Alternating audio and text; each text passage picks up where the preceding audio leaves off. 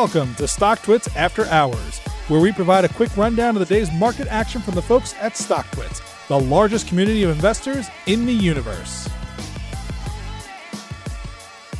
Good evening, everyone, and welcome back to StockTwits After Hours. I'm your host, Riley Rosenberger, alongside head trader at Trading Experts, Shake Prisby.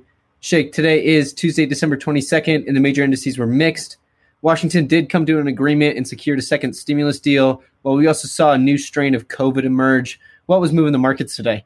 So overall, pretty quiet day with lower volumes as we're expecting the rest of the calendar year. Out of the UK, though, we heard there's a new COVID strain that is much more rapidly spread than the virus that we know. European countries have begun locking down their borders to English travelers once this news was discovered. So this is a brand new update. There's still a ton of unknowns surrounding this information. Will the vaccine be effective on this new strain is the biggest question right now. But the answer, we simply don't know yet. Representatives from Pfizer and Moderna have not come out and commented whether or not their vaccines would be effective. The only person who stepped up has been CEO of BioNTech, who partnered with Pfizer on their vaccine. He came out and said he expects the shot will work against the new strain, but with the increased transmissibility, we would need to severely increase the vaccination rates. So again, lots of unknowns surrounding this, but we'll keep a close eye on any updates. Apple gained another 3% after Reuters reported that the company wants to have a vehicle in production by 2024. Are you surprised to see Apple attack the automotive industry?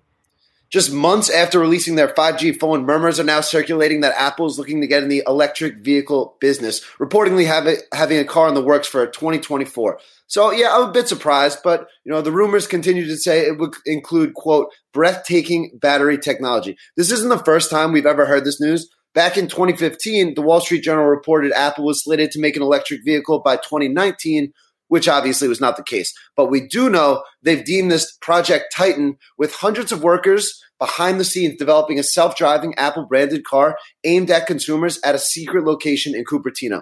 So it's expected to have deep integration with iOS, but any other details are still murky as Apple remains pretty hush-hush on the project. They had record amounts of R&D expenditures last quarter, though, which would definitely indicate they're working on something big on the low. The U.S. Department of Justice filed a lawsuit against Walmart for its role in the opioid crisis, and the company clapped back with a statement of its own.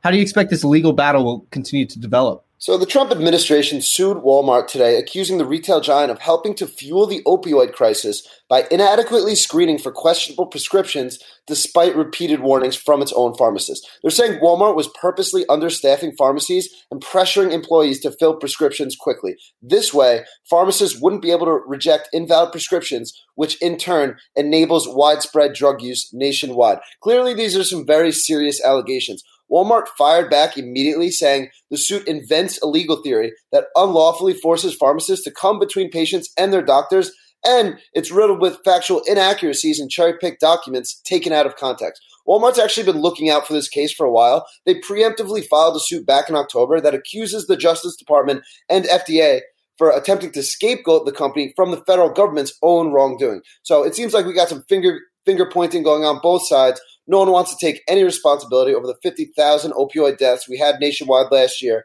but this news is definitely a headwind and distraction for Walmart. It's a short week on Wall Street, and that's all we've got for today. Thursday will be a half session, and the markets will be closed on Friday. Shake, we'll touch base with you again tomorrow after hours. Sounds good. You've been listening to StockTwits After Hours. To learn more and subscribe today, visit StockTwits.com.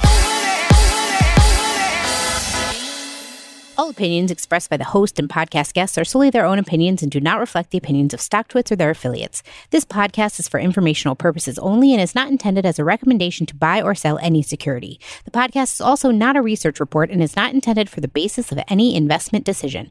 Guests may maintain positions in securities discussed in this podcast.